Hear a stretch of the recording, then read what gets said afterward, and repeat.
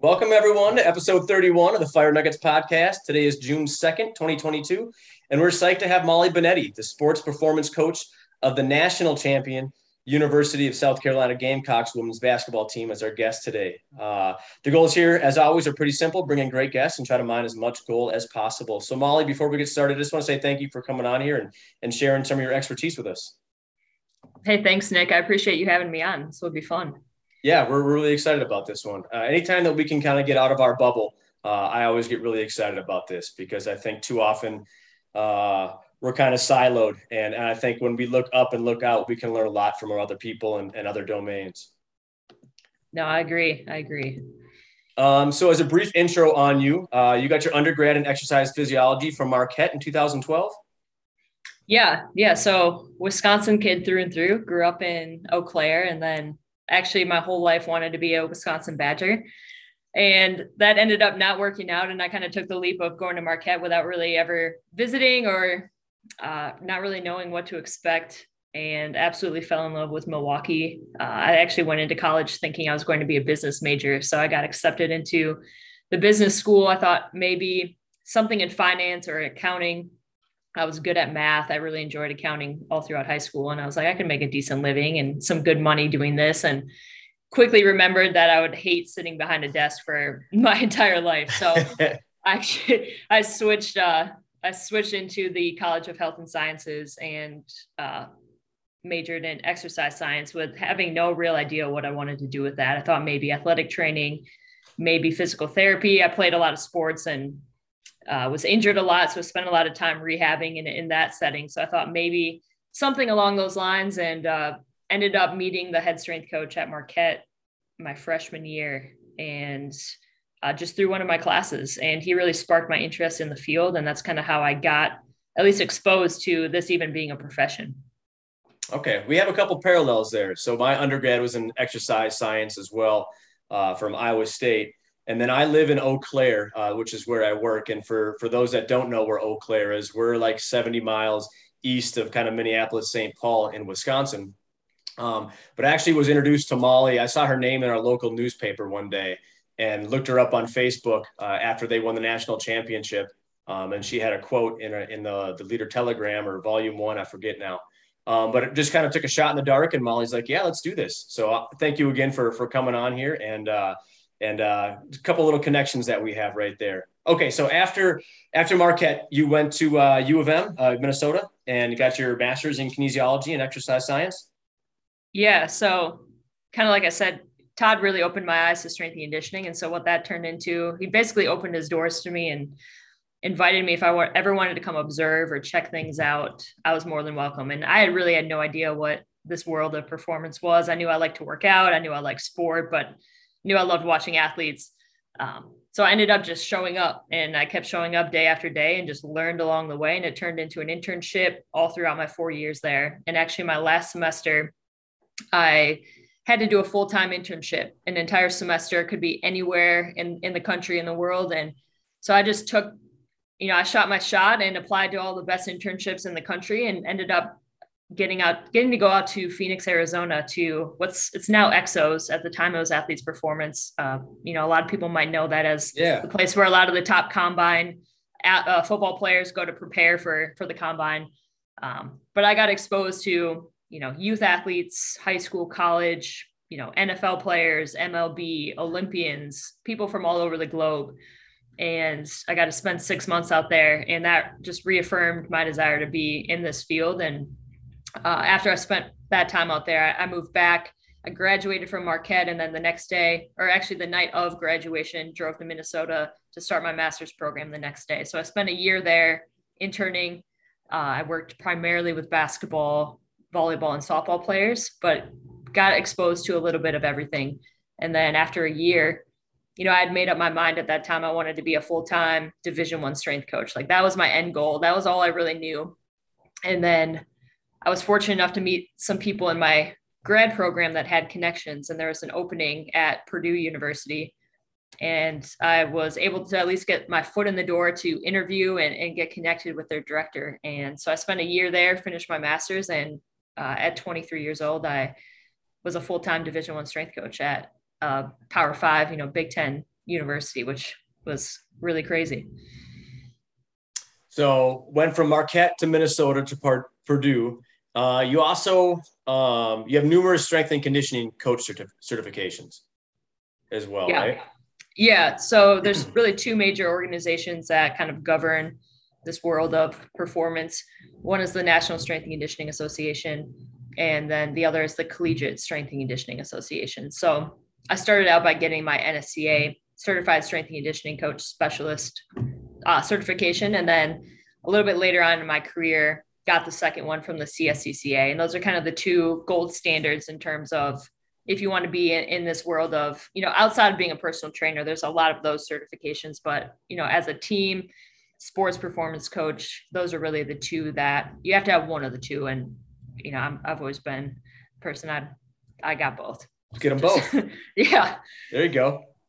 You also, and we're going to get back on track with your career. I just want to take a quick little sidestep here. But you've had a couple peer-reviewed articles published. Can you talk about those?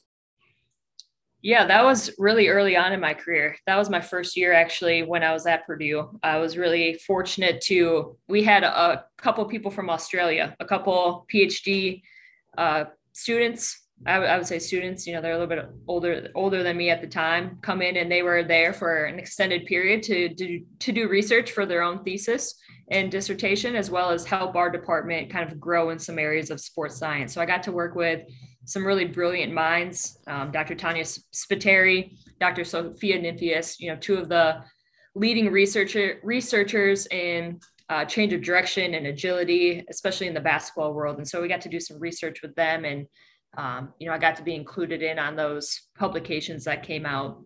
And that was really an awesome experience to, again, kind of be 23 in this role of, Division I athletics, and then also get the opportunity to be a, published researcher at a really young age. Yeah. So you have kind of the functional side of this and then the conceptual side of this as well. And obviously they're going to bleed over between the two, but having both those background has to be beneficial at this point in time. How often do you look at research in performance and take some of that information and pass that along to your athletes now? Yeah, it's part of it all the time. It's, for me, it's a constant quest of staying on top of the game and making sure that I have that foundational background of the science of what we do. But in reality, the practice of it is really important. So I need to make sure that I'm doing the best I can to ensure I'm doing and training our athletes the proper way. And then being able to, along the way, educate our athletes on what we're doing and why we're doing it. I think ultimately my role as a teacher, and I want my players and everybody I get to coach to really take ownerships of themselves. And so having that background and really understanding the thoroughness of why we're doing what we're doing, the benefit of it is huge. And to be able to pass that along and have them understand the importance of it in relation to what they care about. They're 18 to 22-year-olds. They don't care about the same things that I do in the same capacity or the depth of it, but they do want to know how this is helping them and how it's going to help them get closer to achieving what it is that they want. I like that. I like how you can go back and look at the data and have data drive some of your decision-making, and realizing that you don't need to pass that information along to everybody. As long as you have that as the coach, and you're understanding what you're doing, why you're doing it, it's easy to pass that along to the women that you work with. Right. Circling back to your career now. So after Purdue, you went to Louisville and you were a coach for volleyball, softball, women's tennis, and women's basketball. Yeah. So I spent only a year at Purdue, and I loved my time there. And I got exposed to a lot of different sports, a lot of different teams. There was a part of me that was really craving more mentorship and a chance to kind of narrow down the teams that I was working with. And so I really sought out the opportunity to work for a trailblazer in our field, a woman who had really helped pave the way, not only for herself, but just women trying to enter this really male-dominated field in the first place. And so I went to Louisville because I wanted to work for Tina Murray. And she, it was a unique opportunity. I would get to assist her with basketball, which was always the sport that I loved the most. I'd also get to be the head strength coach for softball and women's tennis, as well as assist with volleyball. And that role kind of evolved over my 4 years of taking over volleyball as well too. And so I got to work, hands-on every day with those four sports. I got to learn from, a really badass woman in this field. And I also got to work on, we're a staff of 7 full-time coaches and 4 of us were women, which was a really empowering experience because you really don't find that anywhere else. You're lucky if you have one woman on staff. And so to be in that room of women that are really trying to raise the bar and, make our way in this field was awesome. And I learned probably more in those 4 years than I had my entire life up to that point. It was a lot of growing pains. It was a lot of really figuring out who I was, and as a person and as a coach as well too. But everything I learned during those 4 years has really set me up for where I am now. Okay. And then talk about where you're at right now. And can you tell us a little bit about what happened at the basketball season last year as well?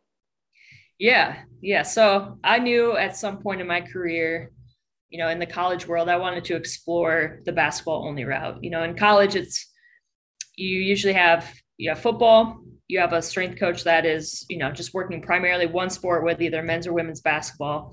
And then you have strength coaches that work with what we call Olympic sports. So you might work with your tennis, your volleyball, softball, soccer, those different types of sports. And in kind of that college setting, or you're a director of an entire strength staff or performance staff. And so I knew I kind of wanted to explore that one sport only route.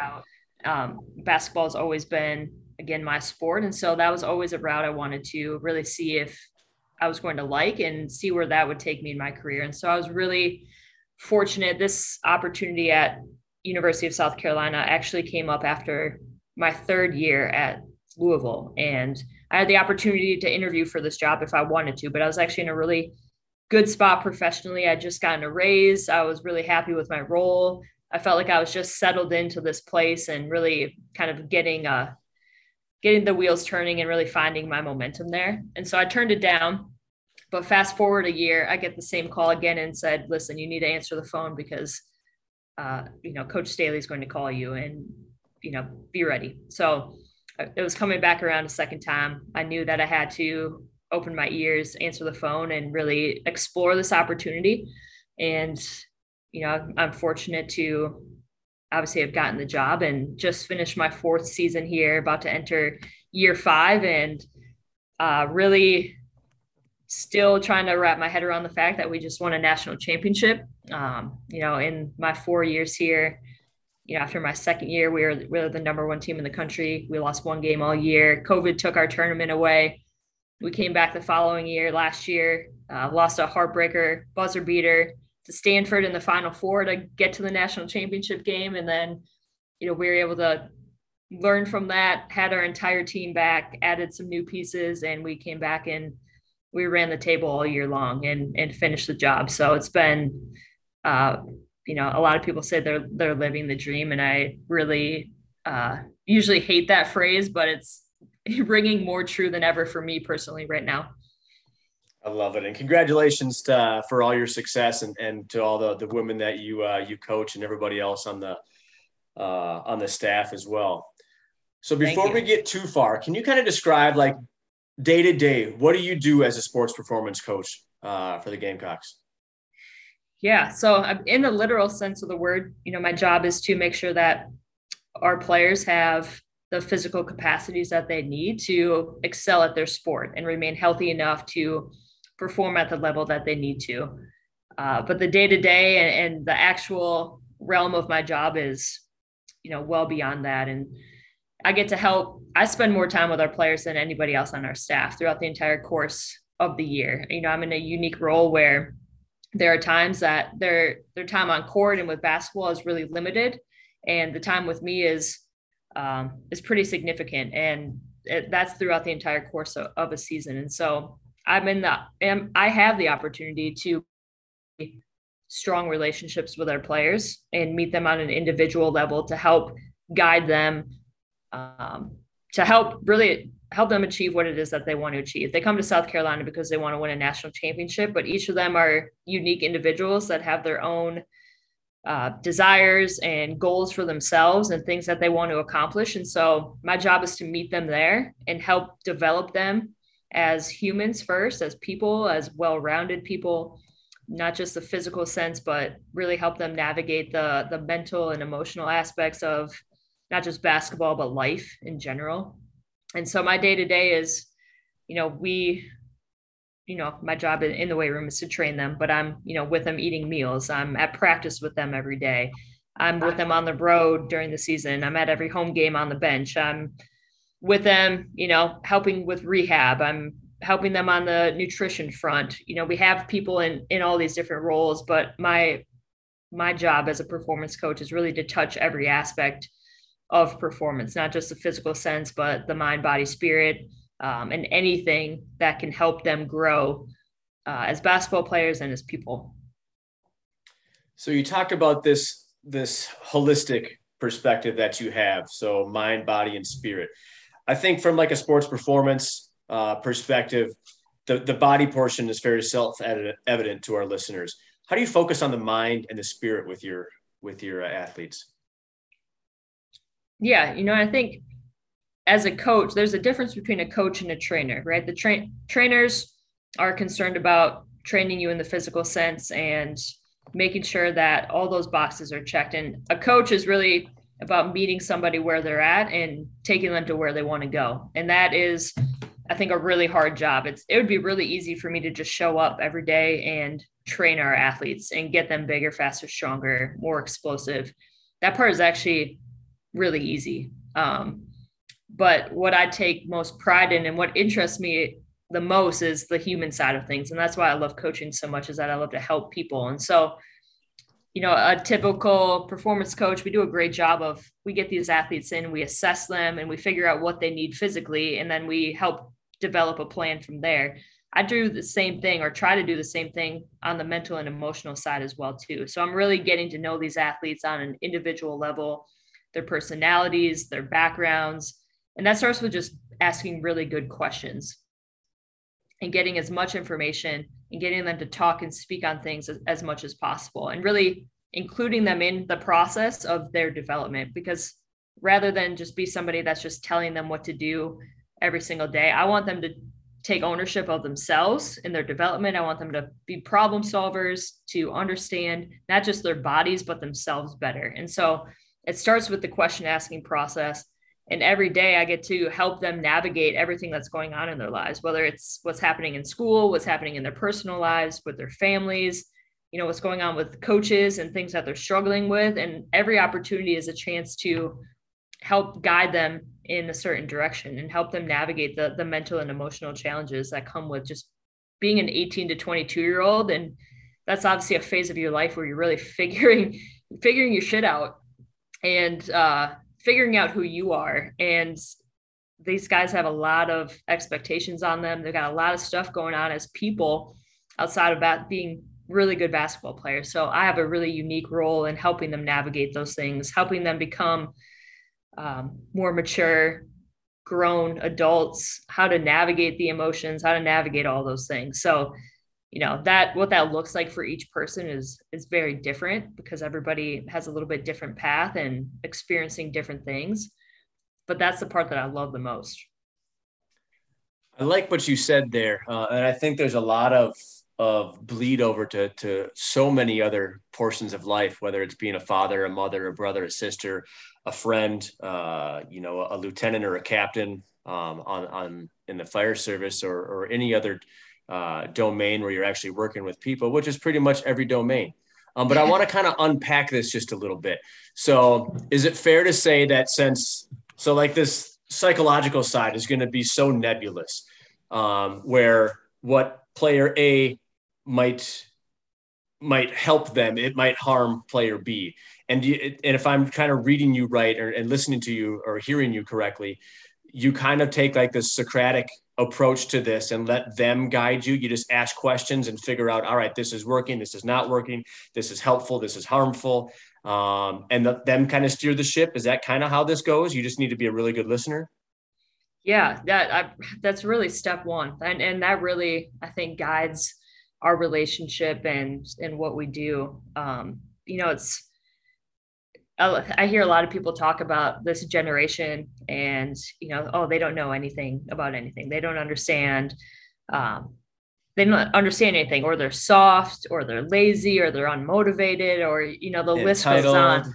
Entitled, all of it. right? And this is going into my 10th year as a full-time coach. And I really cannot say that I've ever worked with an athlete that is unmotivated or that is truly lazy. It's a matter of you as a coach not being able to connect with them as a person and what they really care about and um, what they need to help, unlock that from them. Everybody's got it, but they don't think the same way we do as adults. They don't care about the same things that we do. And so we don't do a good enough job of really digging deep enough to figure out how to get the most out of people. I think as coaches, we struggle with as strength coaches.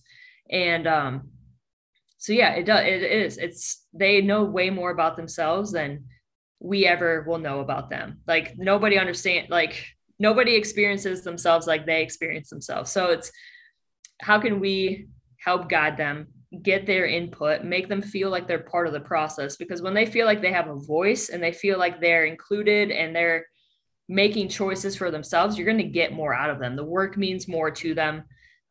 Everybody is different. One exercise is not fit all. One exercise is not going to make or break, one training program, all of this. So it's how can we find ways to adapt to each person and make decisions that are going to help them. And that looks different for each person. Now, yes, some of it looks the same for everybody, but how I navigate my relationships with each person is different. And it's really about getting them out as a person first, because when you do that, the training and all that takes care of itself, but it's not the other way around. Yeah. Thank you for talking. I hear this all the time that this generation or that generation, I hear these arguments all the time. And I think it all falls back to poor communication on typically the person who is blaming another generation for whatever issues that they seem to have. And I don't subscribe to the fact that these millennials are entitled and lazy. I just don't see that. I think more often than not, we need to put a mirror in front of us and be like, all right, what am I doing wrong? How can I communicate better? How do I connect with this person on a more human level to get more out of them? I also like what you were saying. A lot of this is ringing really true for me, that this inclusion or involvement leads to empowerment, which leads to investment. And I think we need to preach that message a little bit more. So I appreciate what you're saying right now. A lot of this is definitely ringing true for my experiences thus far. Yeah. And I think what I want most for them, at the end of the day is going back to what I said before about them being able to own, it's basically about being able to own their lives and the decisions that they make and their careers and whatever it might be. And they can't do that if we are just kind of putting them in a box, telling them what to do and not really giving them space to explore themselves, space to fuck up, excuse my language, but like a space to really like figure it out. Like sometimes they just got to figure it out. And so that's my whole philosophy of just giving them the opportunity to have some autonomy, make choices. It's messy, not everything is really, a well-oiled machine where everything's perfect and all of it. It's really like, no, where I'm going to include you on this process. I'm going to allow you to make some choices. We're going to figure this thing out together.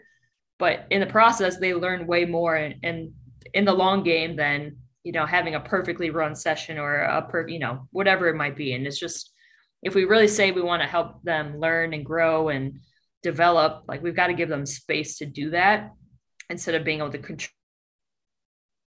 Even though we are the experts, we have more knowledge in some areas. My goal is to help them figure that out for themselves. So it's just, we do it. We do have to point or look at ourselves in the mirror and point the finger back at us on how we can be more effective. And also, understand that a lot of times young people just don't know. They don't know any better and they don't know how to navigate a lot of things. They don't know how to navigate a lot of the emotions and the mental aspect and the struggles and all of that. And so it's our job to help them figure that out and be better. So when an athlete has a difficult game, something does not go well. Maybe they're at the free throw line and there's no time left on the clock and they're down by one and they go 0 for 2, or they have a really bad game. They shoot 20% from the field or 7 turnovers or whatever. What is your role that next time that you see them or the next time that you get to work with them? Does that look any different on that day than when they had a great game and they crushed it from a stat sheet perspective? You know, it really doesn't change, because at the heart of it, you know, what I think our program does really well from the top down is like we have expectations and we want to perform at a high level, but it's really just like, you got to love them. You got to love them through it all and not love them. You got to love them, not based on their performance and what they do for you on the basketball court. You got to love them through all of it. And I think, you know, for me, that's my job in that moment, is to love them, to make sure they feel that. And I don't treat them any different, you know, than if they won us the game in that moment. You know, we have a rule in our program. It's the 24-hour rule. You know, win or lose, whatever it might be, whatever happened, you can feel it, process it, do whatever you need to do. And then, you know, we move on, and, you know, our mission is still out in front of us. So it's, what do we need to do that next day to keep us on the right path? And so we really don't get too highs with the highs or low with the lows. Now I'll say that 24-hour rule went out the window when we won a national championship. Right. And I'm still, I'm riding that high all the way till forever. But, you know, in general, it's, you know, we had 2 really heartbreaking losses this year on last second shots. You know, you got people, you know, people that aren't happy with their performances, or, you know, they've got high expectations for themselves, but our job is to help them figure out who they are outside of basketball and get them really steady in who they are and their identity in that, and just love them through that process. And, you know, win, lose, or indifferent, whatever it is, you gotta think that's your role as a coach in that moment. It's okay. It is what it is. We love you. You're good. Let's move on. Yeah, and just for our listeners, the 2 heartbreaking losses were the only 2 losses you guys had this year. So almost ran the table, which is really hard to do in D1 basketball. Quick little side question: what do you do when you cut down a piece of the net? What do you do with that piece? Well, most of mine end up tied to my hat. So I know at least our national championship net is tied to my national championship hat. I think the same is true. But I do have a couple pieces. They're in my room right now, but in my office is kind of my shrine. I've got all my hats that hang on my wall, and then pieces of net are attached to. All right. Okay. I've always been curious to that. Like, I get rings, I get other things, like piece of the net. I was like, what do they do with that? Otherwise, I would lose it if it wasn't tied to something. All right. You find it 3 years later, you're cleaning out stuff. Like, what is it? I don't know. Looks like garbage. Yeah, exactly. Your philosophy has been described as athlete-centered, and you've talked a lot about the importance of kind of connecting with your athletes and your teammates. How do you, besides asking them questions and getting to know them on a personal level and kind of leading with love, as you were saying, like, how else do you get to connect with them, or how else do you attempt to connect with them? Yeah. You know, you have to connect with them, because ultimately the role of a coach is you got to change behavior. You know, you're trying to get them out of their own way. You're trying to uncover their blind spots, and you're trying to get them, especially at such a young age, you're trying to get them to do things that they've never done before, that they're uncomfortable with, that they've never been exposed to. And so if you don't have that level of intimacy with them, that level of connection, it's really hard. It's, you know, you can get someone to be compliant in the moment, but when you're looking at like really changing behavior and influencing somebody, you've got to have that connection piece, because that's where that trust and that buy-in comes from. But to me, I'm just a big believer in, like, it just comes in the form of your daily interactions with that person and your presence. You know, are you is your relationship again based around performance and the thing, what needs to be done and all of those expectations, or your daily interactions from a place of caring about them as a person? And I think that, I try to go out of my way to spend time with them outside of just in the weight room.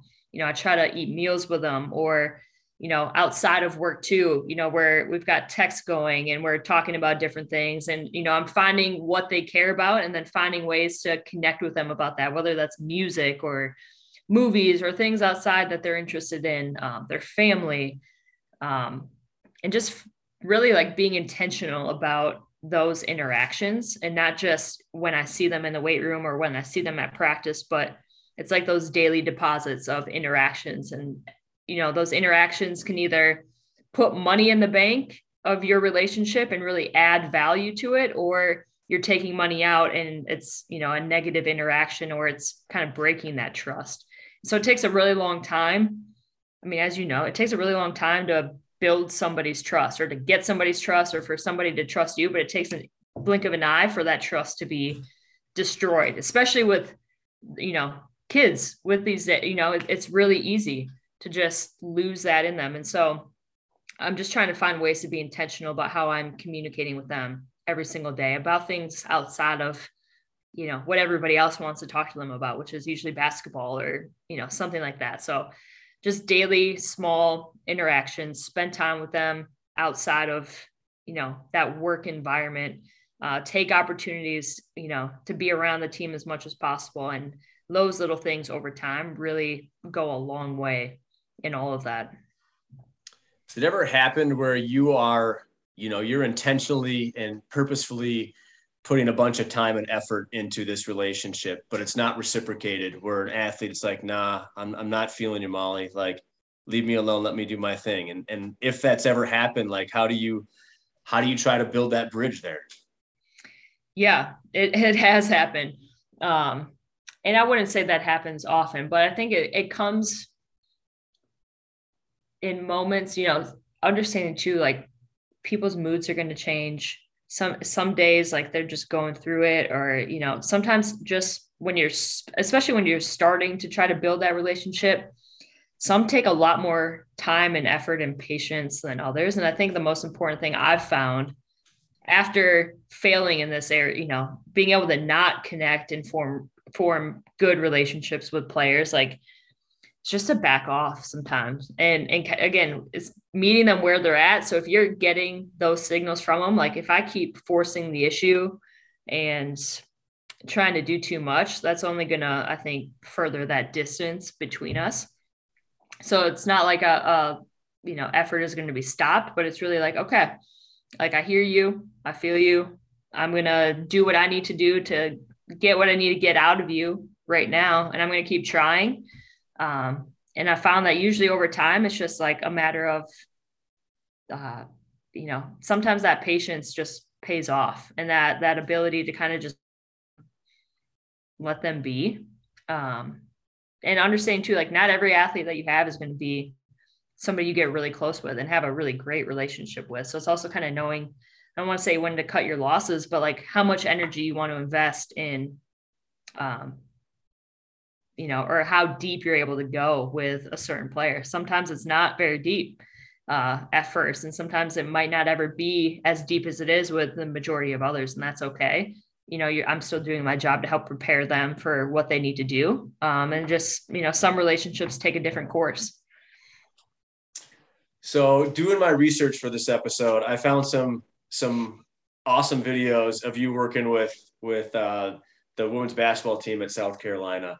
And they absolutely got me amped up. So your passion for basketball and your players is obvious watching you work.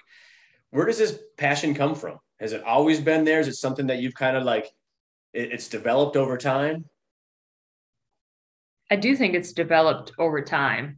I think, I'm in a position right now where it's like I get to combine so many things that I love all in one role. Obviously, I love sport. There's nothing like working in the collegiate athletic environment, which is super exciting. There's, it's awesome. But at the end of the day, I think it really just comes from how much I love helping people get better. And like I've just grown so close with our program over the past 4 years. And I've had most of this team for 3 going on 4 years. I've had some for 4+ years. And so I've built really strong relationships with them, and there is such an emotional not attachment, but such an emotional bond there that like that gets me fired up. And like, I just enjoy going to work every day. Our players bring me so much joy. And I love just that environment of being able to, I just don't take for granted the opportunity I have to make an impact on these players, because every day you're making an impression, good or bad. And every day, again, you're either adding value to their lives, or you're, again, kind of eroding that trust or getting further away. And so I really just try to take advantage of every opportunity every day to give them my best. And I think it's developed over time, but it's only grown stronger, as I've been in this longer and really have kind of carved my own path and figured out who I am. And like, I'm really passionate about that. And then also I get the opportunity to have these really awesome relationships with these people that really gets me excited. That's a nice perspective to have, like these daily deposits that are either net positive or net negative. I think that parallels the fire service. Some of this might be new to you, but I think a lot of our listeners, this could resonate with, in the fact that about a third or a quarter of all firefighters are company officers in some level. So now they have a handful of firefighters that they're kind of leading around. And on the fire ground is where kind of I focus a lot of my time and energy on the operational side of stuff. But the day-to-day stuff, really the return on investment is unprecedented. If you can put in quality time with your crew, the return on investment is substantial. And it goes back to something another guy said one time, and he talked about how 2+2 doesn't always equal 4. Sometimes 2+2 can equal 10. And the whole can be greater than the sum of its parts. And it sounds like maybe in kind of a more nebulous-y way, that's kind of what we're talking about, how to get the most out of everybody. And it's not just 1+1+1+1=5 players on the court. You got 1+1+1+1, and now you got 7 players on the court, because as a team, you are better than any group of individuals could be. Yeah. And I would imagine, I mean, like I said, I'm not in your world, but I feel like it's got to be the equivalent of, right, you have your station and you have the people that you spend and trust your life with, on a regular basis. And I mean, everybody, you've got a different relationship with each person, but there's, at the end of the day, like your lives depend on it. Your lives depend on your relationships, that trust, and that feeling of like that brotherhood or sisterhood with the people that you're working with. Like, there's really nothing that compares to that. So I would imagine it's, our worlds are parallel in that sense of that feeling of that those relationships and just that overall experience. Is that accurate? Yeah, absolutely. We spend about a third of our lives with our crews. And it's, where I'm at, it's just the 3 of us or just the 5 of us, depending on what station we're at, for at least a year, sometimes multiple years in a row. And for some crews, maybe even decades. Now, other cities and other departments can have groups of 4 or 6 or 8 at their departments or at their stations or even more. But I think for the vast majority of people in the fire service, it looks kind of like my department, kind of a suburban atmosphere. So it's these relationships that we have are incredibly important.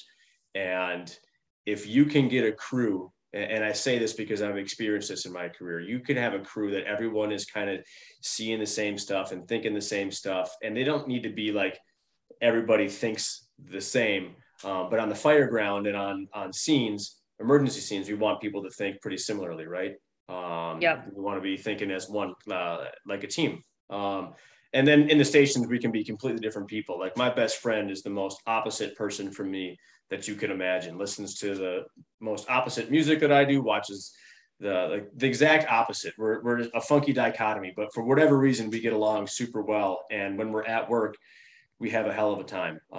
And we're training and we're working our butts off and we're trying to make ourselves a little bit better every single day. So I think that sometimes it gets neglected to focus on this kind of station life.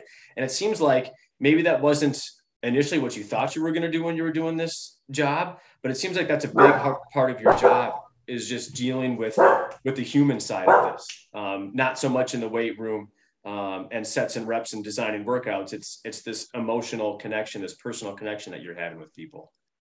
Yeah, you hit it on the head there. I think when you start out in this field, nobody teaches you about that stuff. Everything that you learn is about the sets and the reps and the science and the physiology and all of those things, which is obviously the foundation of what we need to know to train athletes at a high level. But at the end of the day, it's a people business, and we get no formal training on this type of stuff.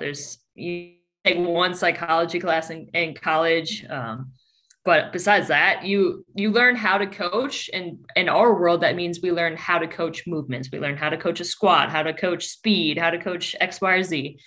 But we don't learn the necessary elements of, what it takes to actually build relationships with people, how to change behavior, understanding psychology and human behavior, all of that. And so I always just found, as I went throughout my career, the biggest obstacles I was facing and the biggest frustrations I had weren't from not being able to write the proper workout programs. It was about, I'm not getting through to this athlete, or this athlete is not changing their behavior, or I'm not impacting them at the level I want to, or our relationship is strained, or whatever it is. Like, those were the things that I was beating my head over the wall or against the wall over.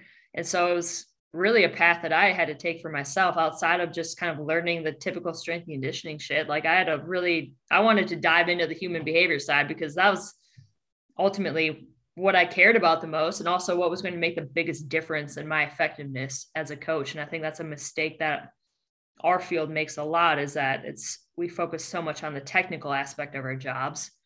And we think like, oh, we communicate all the time. I'm leading sessions and coaching all the time.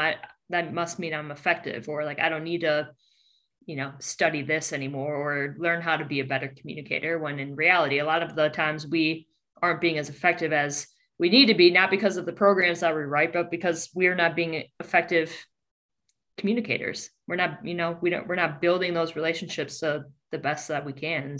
So yeah, you got to have both, but I definitely on the side now more than ever that it doesn't matter how much knowledge I have, if I can't convey that to my players, and if I can't build those relationships and get them to grow and kind of, again, take ownership for themselves, that's when you see the results and the performance really take off. And that really comes down to how well I connect with them. So if this is kind of a valley in your world academically, once you realize this, where did you look to try to fill in some of these gaps and build a mountain there? The biggest thing for me is I'd sought out coaches. I think coaches need coaches. And so I sought out people that were going to challenge me in that area.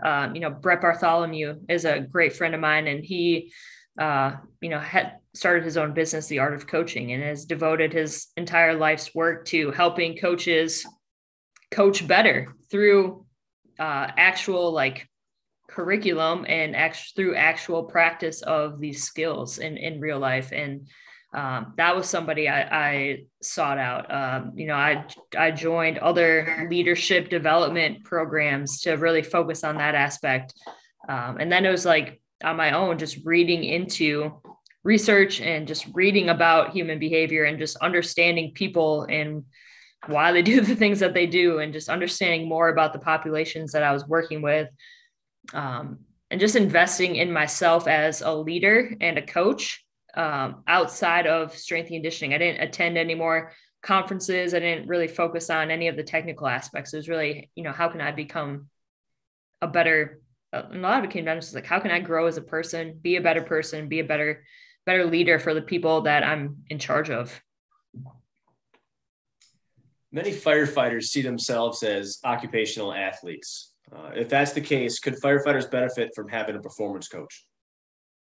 I think so. Shoot. I mean, I know firefighters technically or typically are, pretty well trained or enjoy training. They enjoy that physical aspect. I know, every firehouse is usually equipped with training, but I think like we've talked about even just before we started the show is performance is such an all encompassing word, and performance. It's, firefighting is your sport. Saving people's lives is your sport. And there's a physical component to it. There's a mental component to it. There's an emotional component to it. And, you know, optimizing those areas is huge in being able to do your job at a high level. So I think performance coach can be equivalent to life coach as well too. Like it's just all of these things transcend one another. And so I think having the skills, having or being coached by somebody who can help equip you with the skills to optimize your performance on the job, not even on the job, but outside of the job too. Cause I know the mental toll that your job has on just life. I think that would be huge. I couldn't agree more. So kind of dovetailing off this, what other people are on the staff at South Carolina? What other kind of experts and other coaches are on the staff, whether it's for the basketball team or whether it's for like the bigger athletic department? And to kind of prime you on this, are there dietitians, sports psychologists? Who else is involved with these athletes? Yeah, a lot of people, get to touch our athletes on a daily basis. And, the performance team as a whole really is composed of, myself, our athletic trainer, so we got sports performance, you got sports medicine, we've got sports psychology or mental performance. So we have an entire staff devoted to that. We have, sports nutrition. We have obviously like our orthopedic, our doctors, and, that also falls under sports medicine. We've got academics, we've got every aspect. We've got a ton of people on our staff that are responsible for their development too. And so, I get to collaborate with our dietitian on a daily basis, our athletic trainer. We do have a mental performance specialist that works with our team usually once a week in the off season, but is also available on an individual level for consulting. Within that mental performance department, there's, we've got licensed psychiatrists, psychologists, counselors, and then more of the actual sport performance realm, helping them with or equipping them with skills to help navigate, again, perform, whether it's like performance anxiety, for instance, or just trying to navigate, the challenges of being that high level type of athlete. So we have something that kind of fills every bucket. And so I work within a broader team of professionals to help make sure that we're not leaving any aspect of performance to chance. And we're really helping them develop in all of those areas. So if you spend the most time with these athletes relative to all the other people that we've just met, are there things that you've learned from these other disciplines or these other professionals that now you kind of utilize with these athletes as well? Are there any skills or drills that you utilize with these people that you've learned from other disciplines? For sure. Yeah. I think as a performance coach, I like what I'm trained in is a little bit of everything in some of those areas. Obviously, we each have our own scope of practice, but at various times throughout my career too, I've had to wear a lot of different hats. And, in some instances, I'm also trying to serve as the dietitian or, the mental performance coach because we didn't have those resources. So I've definitely learned things along the way. And, there's areas within our roles that overlap. And so, I'm always trying to, again, teach our athletes skills that are going to help them in every area. And so I think, right now I let our dietitian do their thing. My athletes will talk to me about nutrition, but then it's really like, okay, let's talk with Jeremy and let's collaborate on this. And whatever I'm getting told information wise from our players, I'm making sure I'm relaying that to the proper person. But, we chatted a little bit earlier about the mental side of things too. I have an opportunity to help them navigate that and equip them with skills. We do a lot of breath work and teaching them how to breathe. We, I think that's I mean, at the end of the day, the brain controls everything, and giving the brain the proper inputs to help them in the situation, whether that's decrease their heart rate, get them focused in on the task at hand, getting to calm them down in times of anxiety or whatever it might be. And a big part of it too is, these kids now like are so overstimulated on a regular basis between screen time and like always having something to do or see or look at. Like they have a really hard time relaxing. And so that's something that's really important to us. And we preach is the recovery part of it. And that starts with breath control. And so we'll end every session with we'll start small, just we're going to lay on the ground, lay or sit however you want to for a minute, and I'll teach them how to breathe. And that's how we'll finish the session for the day. I get to kind of introduce tools like meditation, visualization, and some of those guided drills and exercises that they can do on their own. And that's sometimes in a full team setting, and that's sometimes it's just within certain individuals that I know are struggling with something specific or are interested in it or want to do it more. And so really trying to get them to shut down, shut off, to be able to really focus. I find that a lot of our players too have a hard time focusing for an extended period of time. Like there's just so much stimulation and so much going on inside their head. So being able to really control what their mind is doing. And then in turn, that affecting their body's recovery and being able to, again, kind of control where their head's at and control their body in the moment. And that is obviously beneficial on the court, but just outside life as well. I really like when you said that it all starts with the brain. And some of these things, and you touched on a lot here in that last couple paragraphs, but a couple things that stood out to me. And some of these things, when I've heard before, I think are really important, but it's easy for people to, I think, kind of laugh at or kind of ignore. Some of these are like breathing, yeah, we know how to breathe. I don't think we need to focus on that, but it's one of the few ways that we can control our nervous system. Visualization, I think is really important. And I'm glad that you talked about that and you guys utilize that.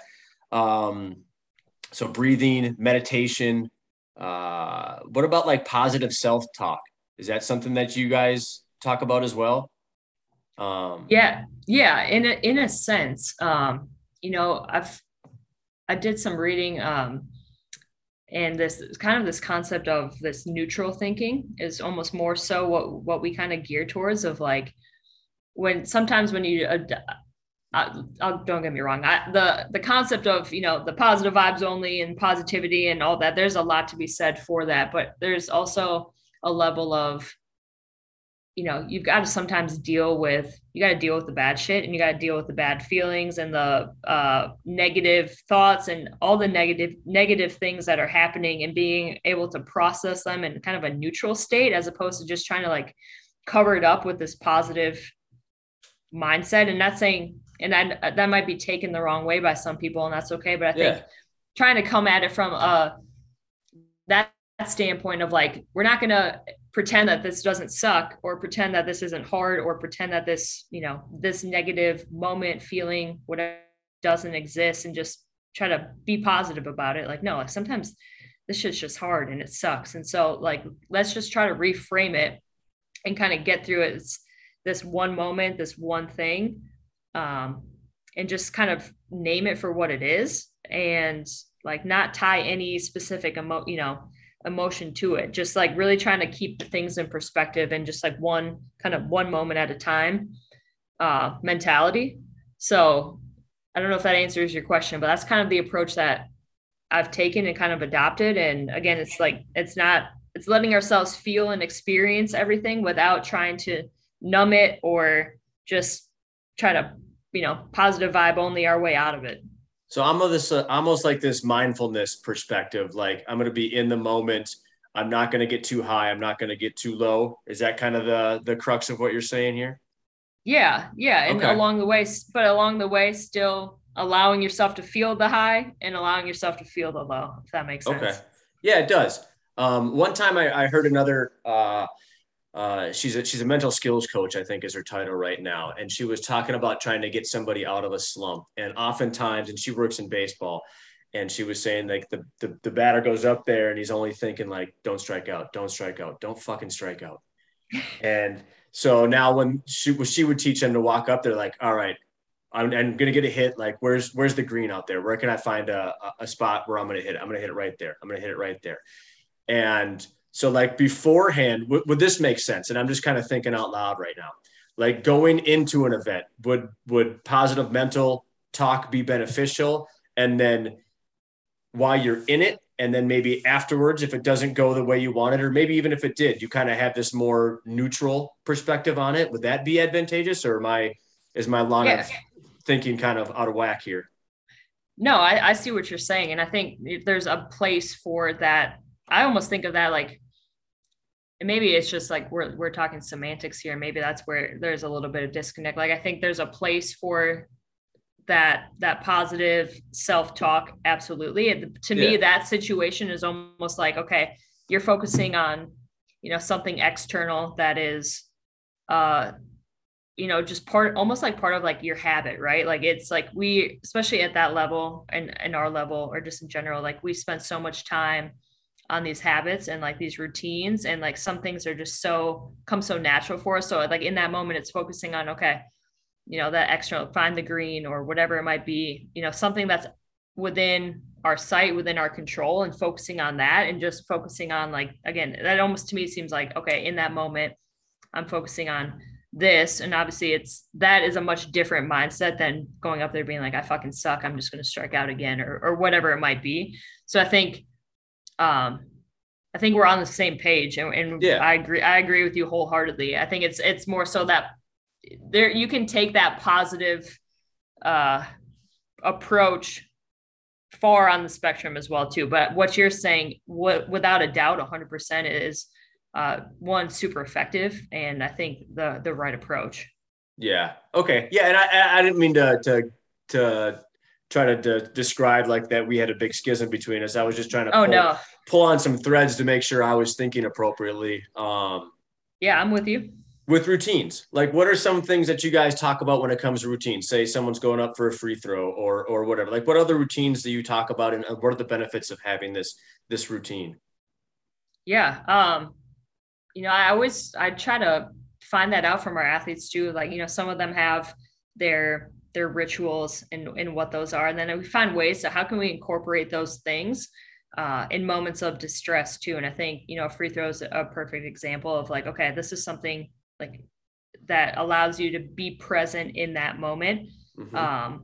And I think that really helps from a focus standpoint, and just like taking the emotion or the anxiety out of it. It's like, no, this is your ritual. It's kind of like your comfort zone in a sense, and it keeps you present in that moment.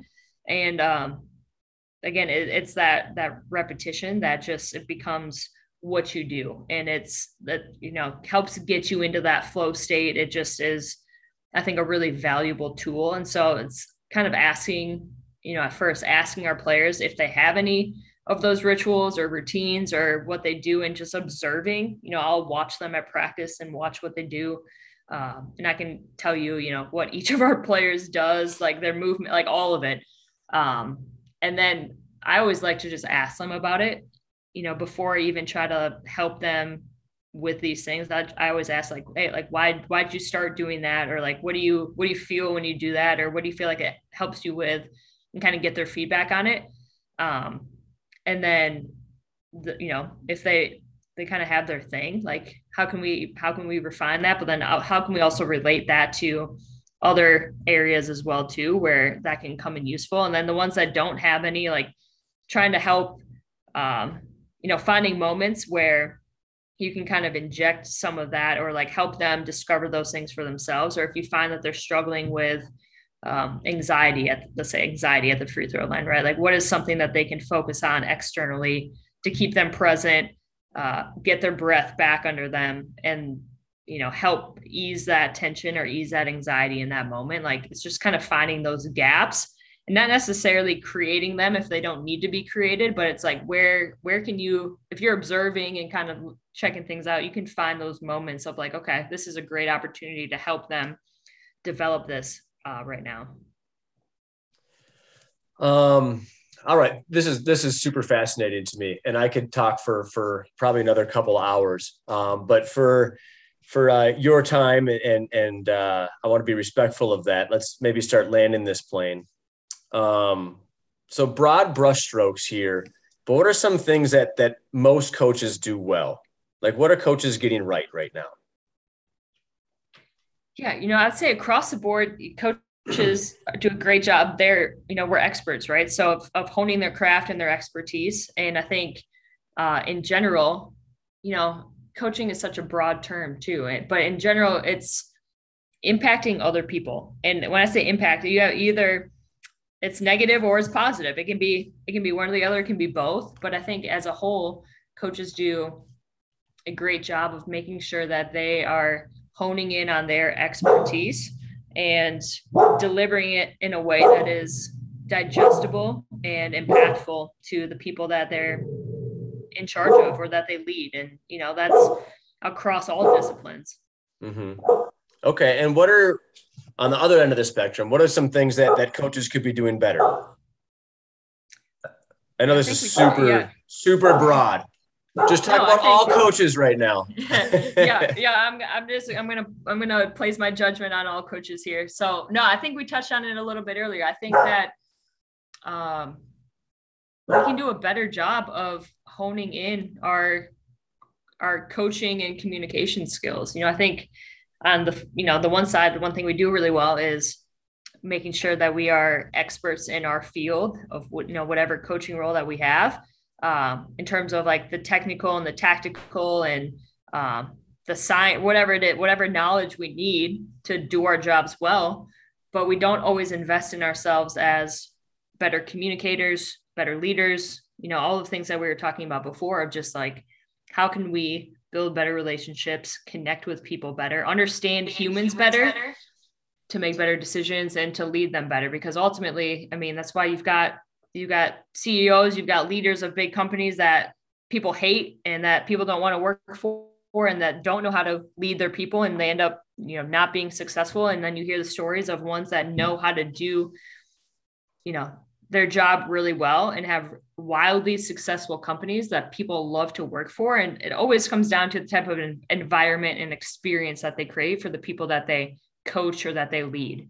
And that doesn't happen by accident. You hear a lot about people, answer the question of, oh, what makes a good leader? And a lot of people will say things like, oh, they're charismatic or whatever it is. Like, that's a bunch of bullshit. Like, that doesn't, at the end of the day, like, that is not what is going to lead people. And that's not what people gravitate towards to really like want to better themselves and do well for the company. So I think as a whole, we got to understand people. We got to understand how to make, people are driven by emotion and how they feel, and if they feel valued, and if they feel like they're a part of something, and like their input is received, and all of these things. So that comes down to how we communicate with them.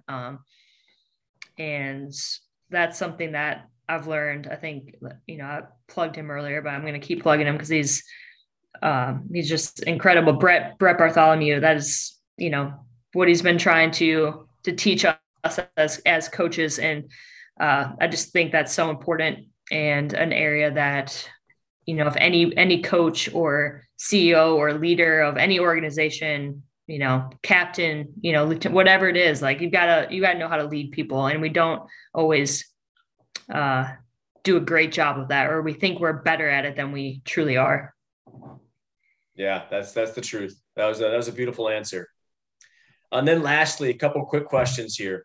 And these don't need to pertain to sport or coaching or leadership or anything. It could be whatever you want. So the table is wide open right now. But what's the best book you've ever read? Do I have to name just one? Because nope. It's nope. Right. You can name 5 if you want. Oh man. Okay. Well, I love reading, so this list could be extensive, but I think a few just like tried and true ones that I always come back to. One is The Alchemist. Second one, Man's Search for Meaning. Um, anything for me, and I love anything by like Brene Brown. Shoot. Of course, I'll draw a blank now as I'm being put on the spot, but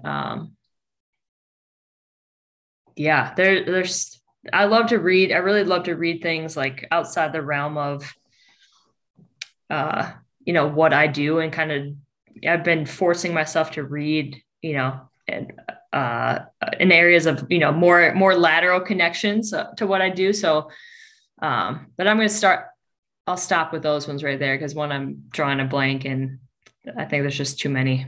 No, those are beautiful. I've never read anything by Brene Brown, and I've heard her name 100 times. I've seen some of her Netflix specials or whatever, but I should probably pick up one of her books.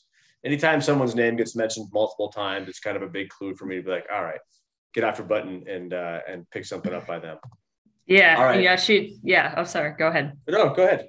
I was just going to say, I think, sometimes she just touches on subjects that are really hard for people to talk about and kind of admit that they need to talk about or learn about, and just the realms of, all those, just the vulnerability and the courage and shame, fear, all of that, and just stuff that we all struggle with. But, sometimes our ego doesn't let us, admit that,